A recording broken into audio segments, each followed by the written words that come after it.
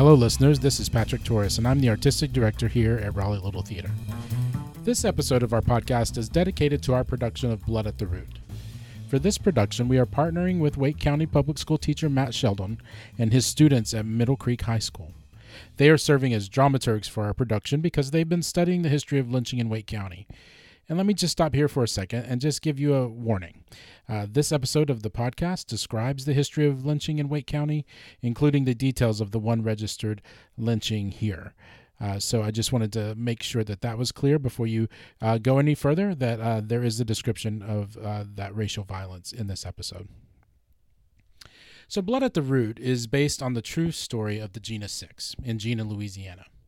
In 2006, at Jena High School, a black student stood up at an assembly and asked the principal if he was allowed to sit under a tree at the center of the schoolyard normally occupied by white students. The next morning, the student body arrived to find nooses hanging from that tree. Tensions at the school escalated quickly, resulting in a fight in the school cafeteria where 6 black males were accused of assaulting one white male, and they were charged with attempted murder. This event and this show dives into the heart of race and justice in our country. It is a dynamic play about young people wrestling with hate and violence and racism. Because this play is about young people, we cast it with teens. The people in the show are about the same age as the students who were involved in the incident in Jena. And we trusted teens to put the play in context for the audience. And that's how we found Matt and his students. And we are trusting them to give you insight into the play. So this was really informative and a true gift to be able to record this interview with Matt and 2 of his students. So I'm glad you're listening, and I hope you enjoy the podcast. I mean, we have so much to learn from young people in our community, and it's really time for us to listen to them. So we'll get right to it. Here is my interview with Matt and Kayla and Abby. All right. Hi, listeners. I am here at Middle Creek High School in Apex, North Carolina. So the podcast is on the road for this show. This is our podcast, of course, in support of Blood at the Root. And I'm here at Middle Creek because we have some really cool partnerships happening with this show. And probably the coolest one is that we have a group of young folks here at the high school who are our dramaturgs for the show. And so they've been working a lot on the show and just some other content. And I just wanted you to hear about some of that stuff because we're really excited to have them on board. So good morning, everybody. Good morning. So I wanted to start with the teacher, Matt Sheldon. And Matt, thanks for having us and thanks for agreeing to be a partner on the show. Absolutely. We're super excited to be a part of this. So you've, over the last few years, have started kind of a project with your class about the history of lynching in Wake County. Can you tell us a little bit about that process, where the idea came from, and what you've done so far? So it began with reading Just Mercy by Bryan Stevenson. And when I read that book just on my own, I realized that it would be a great text to use with my African American literature class. So I planned on integrating that into that class. And as I was learning about Bryan Stevenson and the Equal Justice Initiative, that's when I learned about the National Memorial for Peace and Justice that they were getting ready to open. At that point, it was Thanksgiving of that year, and it was going to open in April.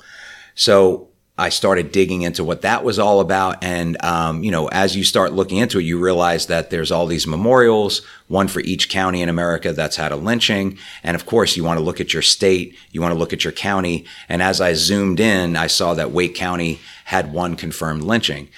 We know there were certainly more, but there was one confirmed lynching that was going to be memorialized at that National Memorial for Peace and Justice. And when I did some further digging as to what the Equal Justice Initiative was doing with this, I learned that they were doing a community remembrance project for each of those individual lynchings, where groups would research the lynching, try and find the site of the lynching, and gather soil from that site. The soil would go in a jar, and that would be a part of the memorial down in Montgomery. So I reached out to the Equal Justice Initiative, said, I'm going to be teaching this class. I'd really love to be a part of the Community Remembrance Project. And lo and behold, there was actually already another school, Exploris Middle School, had already reached out as well. So we actually collaborated with them and started researching the case, and these students put together a Truth and Reconciliation project surrounding that soil collection. That's great. Can you tell us a little bit about what the project entailed and what your students did? So it started with researching the case itself using primary sources going back at that point almost 100 years. And we triangulated that information with interviews that we had done out in the community where this occurred. And we found the spot of the lynching. And when we reached out to the landowner about doing the soil collection there, at first they said yes. But then as the larger family discussed it, they realized they didn't want to be linked with this. They didn't want their property having anything to do with this. And they pulled back that invitation. So we were at a stopping point then. And the students thought through it. And it was actually one of the students, the idea was, well, this particular lynching, there were 300 participants in that lynching. And that was people from all around Wake County participated in that, from all different townships inside of Wake County. So the idea became, instead of trying to get soil from just that one site, why don't we try to get small soil samples donated from people throughout Wake County, maybe even to match that 300 number, to represent the idea of our larger community taking ownership of this part of our history. So that then led into the next phase of it, where it became a social media campaign that the kids started, online presence with information about the case, doing that truth-telling work about the case, going out to the North Carolina Museum of History to spread the message even further. And to date, we've had soil samples donated from almost 500 people, businesses, schools, institutions, faith-based institutions. So that truth-telling has happened. And we got the soil for the jar, and we went down to Montgomery, and we've delivered it to the Equal Justice Initiative. So now that jar is a part of their permanent installation at the memorial. That's amazing. Can you tell us anything about the lynching in Wake County, like any of the details of that? So it happened on November 5th, 1918, in the northern part of Wake County, in what is now Rolesville. At the time, it was unincorporated Wake County territory. A white woman claimed that a black man had entered her home and assaulted her. The details of that assault were kind of nebulous. The then Wake County sheriff brought 3 men to her, all of which she said, that's not him, that's not him, that's not him. They get to the 4th guy that they bring in, who is our victim, George Taylor. And she again says, that's not him. And after some pressure from law enforcement, kind of like you have to name somebody at this point, we brought 4 people in. She reluctantly says, well, it sounds like him. So based on the sound of his voice only, he goes into custody with a Wake County deputy who's actually trying to follow legal procedure and is going to take him to the jail in the northern part of Wake County. But he doesn't even make it a quarter of a mile down the road before he's stopped by masked armed men, members of the KKK. They were hooded, who hold not only George Taylor, but that deputy at gunpoint. He didn't want to relinquish George Taylor to them out of his custody, but they held him and George Taylor at gunpoint in a ditch for 6 hours while word spreads throughout the county and the mob slowly forms. So eventually that deputy kind of fades into the background and we're left just with George Taylor. And what we know ended up happening was that his body was found hanging upside down in a tree, and he had over 108 bullet holes in him. His body was examined by the then coroner, but no death certificate was issued. And when we did digging into that about why, we realized that, well, when you fill in a death certificate, you have to fill in the manner of death. And in this case, the only thing you could put is homicide. But if you put homicide, there has to be an investigation. So it was bad enough that the sitting governor at the time told the DA, what they called the solicitor, you have to at least try to press charges, at least put a show of it. So there was a grand jury convened of 30 folks from the community, 21 white, 9 black. One of the people was a neighbor to the property where this happened. We know that because the grand jury's name and addresses were published in the newspaper. Now that tells you, they certainly felt threatened. But that grand jury of people, every one of them said, oh, we don't know anything about that. So case dismissed, case dropped. It never went any further than that. So that's the story of George Taylor's lynching. Wow. Thank you for sharing that. I think anytime you're researching something like that, it's a bold step forward, and the things that you uncover about the place where you live, and you're doing it with high school teenagers. And middle schoolers at and Explorers. Middle schoolers from Explorers, you're right. And so tell me what you learned from the young people. What perspective did you gain from having them go through this process? Well, first, it confirmed a belief that I had going into this, but now I know it entirely to be true. Young people are far more resilient than we give them credit for. I mean, that's a harsh story. A lot of times people might balk at putting that kind of information in front of young people, but they can absolutely deal with that. Mm-hmm. And in fact, they want to, not from a morbid fascination, but they want the truth. They're tired of having information put in front of them that has been sugar-coated or quite literally whitewashed.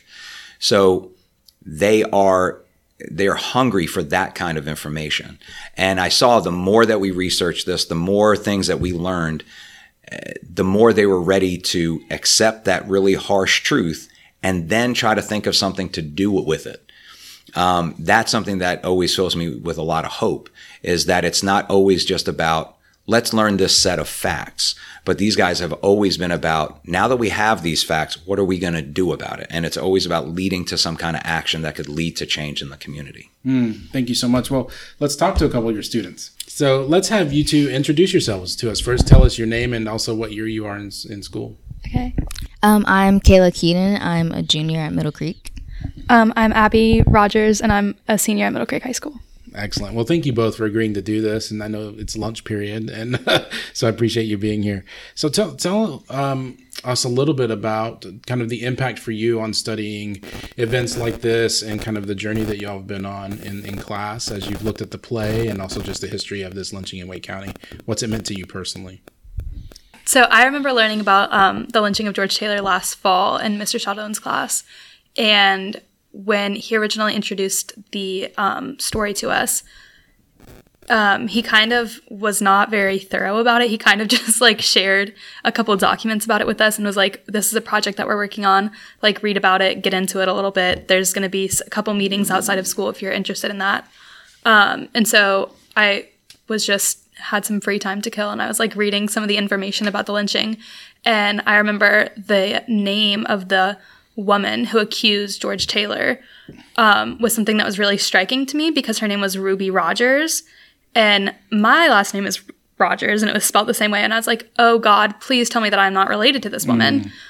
And so I remember, I don't even think that I told Sheldon until a couple weeks after, but I remember I immediately called my aunt, because we have had family in North Carolina for a while. And I was like, please give me all of the familial records that we have possible, so that I can just kind of comb through them and just see if there's any rubies anywhere.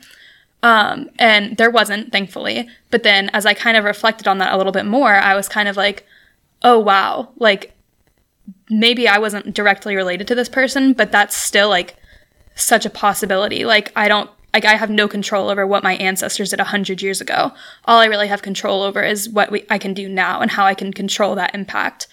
And so it was just something that was really eye-opening for me, and kind of really just sparked my interest in truth-telling and reconciliation as a entire kind of thing. Yeah, that's great. How about you? So I took this class the spring of last year, and I was the only freshman in the class. It was my second semester of high school, and I've always lived in a predominantly white neighborhood. I've always gone to predominantly white schools, and I'm used to being the only Black person in a room, and so I was used to having lessons and history lessons and stuff of the same people, the Martin Luther King story, the Harriet Tubman story. And I love those people. They're great, obviously. But later on in middle school, I started to become more involved in politics and everything, especially with Black identity and everything. But I had to do all that stuff by myself. And so coming into this class and learning about the case, it was local. and I wasn't doing any like national huge topic that's really, really broad. It can apply to almost everywhere. It was something I could actually get my hands on here. And B, it was a story that I've never heard before, living in North Carolina all my life and living in Wake County all my life. And so that impacted me so much because I love working on projects that I actually care about, and especially like volunteering is a huge thing with me, being a Girl Scout as well. And so using my time for good actions such as bringing this case to light and then having him pass the story on to Abby's class in the fall, I just loved the same group effort into a huge project that for some people it may not have been that big because some people are like, oh, history is in the past, like why do we care? But for the people that could have been them, that is huge. And to see people learn that and realize like what actually happened here, it was a really good experience for me. So let's keep going on kind of on that, like how history, so many people just see it as something that's in the past. But, then we have like the story of the play where this symbol of lynching, of this like really direct action that happened that you all studied about, shows up at a school campus. I mean, what do you think are the implications today? Like if a news showed up on campus, what would that do to a student body? What do you think would happen? I think, so our Black population has depleted in the last year. And so right now, I think the reaction wouldn't be a huge outrage from the Black population as it would have been maybe a year or two ago. Mm-hmm. But I still think that there would be a quiet rage from some of the white population, because I do know that some of the kids here, they do feel strongly about race relations. But I also do think there would be somewhat of a silent support. Not like a huge overly racist, like, oh my God, Middle Creek is a horrible place to be or something. But I do know that some people do have drastically different views than me. Mm-hmm. And so while they may never overtly say, oh, I hate Black people or I hate this group, I do think that there is a little bit of prejudice coming from this population. And most of the people here I know are nonviolent. They would never say anything to my face. But I do think, even unconsciously, they would have that tendency. And so for someone to make a move such as putting four nooses up very blatantly, I think that would cause stir from both sides and definitely conversation. Mm-hmm. How about you, Abby? I'm just going to be completely honest. I definitely agree with everything that Kayla said.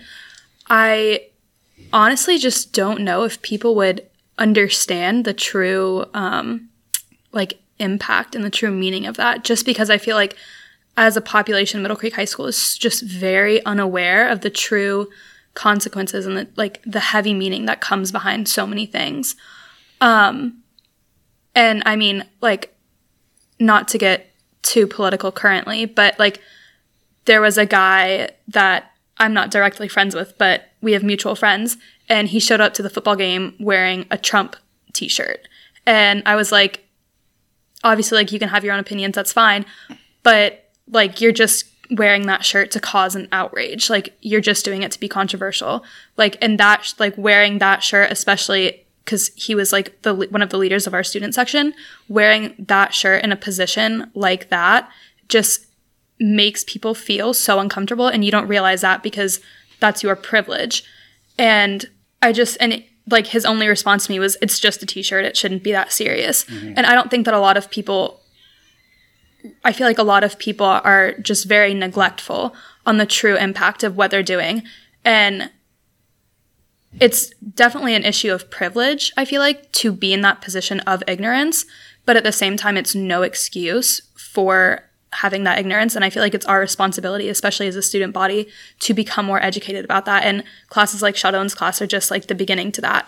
And then continuing that work with kind of making people aware of the true significance of these symbols of hate, through what we've been doing with the Truth and Reconciliation Project, kind of commemorating George Taylor.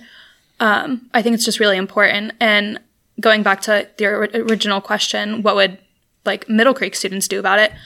I feel like it would definitely spark an outrage, and it would definitely spark a conversation. But I feel like that's just a conversation like that needs to happen in like a positive way. Yeah. Yeah. Thank you both for saying that. I mean, I even as the producer of the play, in order to truthfully tell that story, we have to, nooses will be in the space, and to me and theater, I think, because it is an art form where we have to be together, which is one thing I love about it. It's also, there's some danger in that. Do you know what I mean? Because, there's a lot of debate in the play, and I'm interested on y'all's perspective of this. It's kind of connected to what you're saying, but there's all this debate among the characters in the play once those nooses show up of whether it's a direct act of racism, whether it's just teasing, is it just a prank? They call a lot of it in the play. They say this is just a prank. And I'm imagining that reaction would be true for any community. Mm-hmm. There'd be such divergent opinions about it. And there are some people, not necessarily in the play, but I think there are some people in the community that would call it an act of violence, know?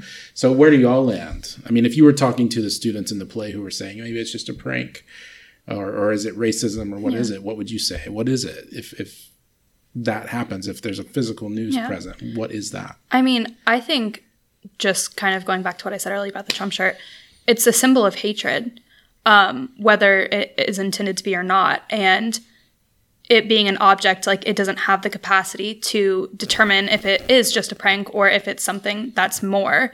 And I think that that's what's really important, is like knowing the environment that symbol is present in. And so if you're hanging it if you're presenting these symbols in a situation where that could even be a possibility, then obviously, like, people are open to their own interpretations of it. And I think that you need to be respectful of everybody's interpretation of it. So if somebody sees one of these hate symbols and they're like, that's a threat of violence, that's like just absolutely unacceptable, then you need to kind of honor that and validate that, because it's just something that everybody deserves to have. Like, everybody has a right to feel safe. What would you say, Kayla? I think even if you take away the racial issues associated with nooses and lynching, even if you didn't know that lynching was a huge practice back in the antebellum era, you know what a noose is. You know that it's violent, and you know that it takes away life for any type of reason. And so I think even playing with like a physical noose in a public space isn't something that can be tolerated by anyone. And so I think even the conversation of just straight up violence would have to occur at the school. Even just the image of violence. So like, obviously no one's dying, but it's just the feeling that it evokes from so many people for so many different reasons besides race. And I think that entire conversation needs to be had, and then add the implications of the correlation between what happened in the play with the Black students, and add that in later. But the basis is that it was completely violent, no matter what. Pranking or not pranking, that was the undertone of it. And so that's what people need to know about symbols like that. Because a symbol's a symbol, and it can be applied to anyone everywhere, and everyone can perceive it differently. But that was what it was used for. Yeah. Thank you all for answering that. So in the play, and in the true story of Jena, Louisiana, we know that those nooses showing up led to violence. So there was this cafeteria fight where 6 Black teenagers were convicted for attempted murder for a fight at school. And so it did set off some really violent reaction, both from white students and Black students. And I think that when I think through like what would happen, like in a public space, if that happened, it seems like that is one path. But beyond that, y'all have been working on reconciliation and truth and reconciliation. So what do we do? What do we do as communities of people who hear about acts of racism, even if it's not like a physical object in a space, even if it's an attitude or the way someone's treated? How do we participate in reconciliation as a community from your perspective? I really just think that the first step is just to become educated about it, especially like speaking for the youth population here. We don't do a good enough job of continuing to tell the important stories. Like, I know Kayla can speak on this as well, but like I've lived in North Carolina my entire life, and I never once heard so many important stories that like I'm now being told just because of the like active steps that I'm taking to educate myself on these issues. And I think that before we can even begin to reconcile anything, like we need to be told the truth and we need to learn the history, because even though it's not our current state, our history still has so many implications. It has so many, like, just like our history is still so like it manifests itself in so many ways in the present. And like before we can truly understand the impact of how it's affecting our present, we have to understand the past. I mean, for me, community reconciliation is just awareness. And so for me, the first step is to have a phone, because that's the easiest way to spread awareness to almost everybody now. Like even just yesterday, I saw the video about that black kid in Florida getting beat all the way up by 3 students, and it was a huge deal because the school system wasn't responding like they should, very similar to the Gina 6. And I saw that through social media, and I obviously had a reaction, and I obviously wanted to share it with people. And so the only way for people to know is if you become a storyteller yourself. And that doesn't always mean it has to be in person. It doesn't mean it has to be through like a book or something or a TV show. It could just be as simple as sharing with your immediate followers. And then they have the ability to share it directly from you, because social media is so widespread and it's so easy to share to other people. So I think that just technology now is the way to get the stories out there, rapid, like speed. Yeah. I appreciate what both of you are saying. It's like education, and it's like being aware, lifting the veil. And like, I love what you said about being a storyteller. I mean, that's why I love theater so much and have dedicated my life to that art form. And plays like Blood at the Root, I think, are theater at its best when it's got a really social reason to exist. You know, it is trying to do what you're talking about, Kayla, which is like make people aware of a thing they may not have been aware of, and kind of how the justice system fails people, and especially young people, and the way that we treat young people and feel like they don't have enough to contribute, and it's clear that they do. So Matt, let's give you kind of the last word. So why do you think as a community, because Blood at the Root happened to the students that were the age of the students you teach. And the play has been cast with the people who are this similar age to the people that it happened to. Why should we be listening to young people? Why does it matter? I mean, the easy answer to that is and I feel bad because it's totally on them. They got to fix it. It's landed on their doorstep. And we've been sweeping these issues generationally down the line. And generation to generation has done their bit. That's not to say that things weren't done in the past that were positive. In 1965, when we signed in the Voting Rights Act, that's huge. That's hugely important. But the sad thing is, I think, by and large, we signed in the Voting Rights Act and we signed in the Civil Rights Act, and we're like, see, we fixed it. Racism's over. Or Barack Obama becomes elected and we go, see, we fixed it. Racism's over. And it's not.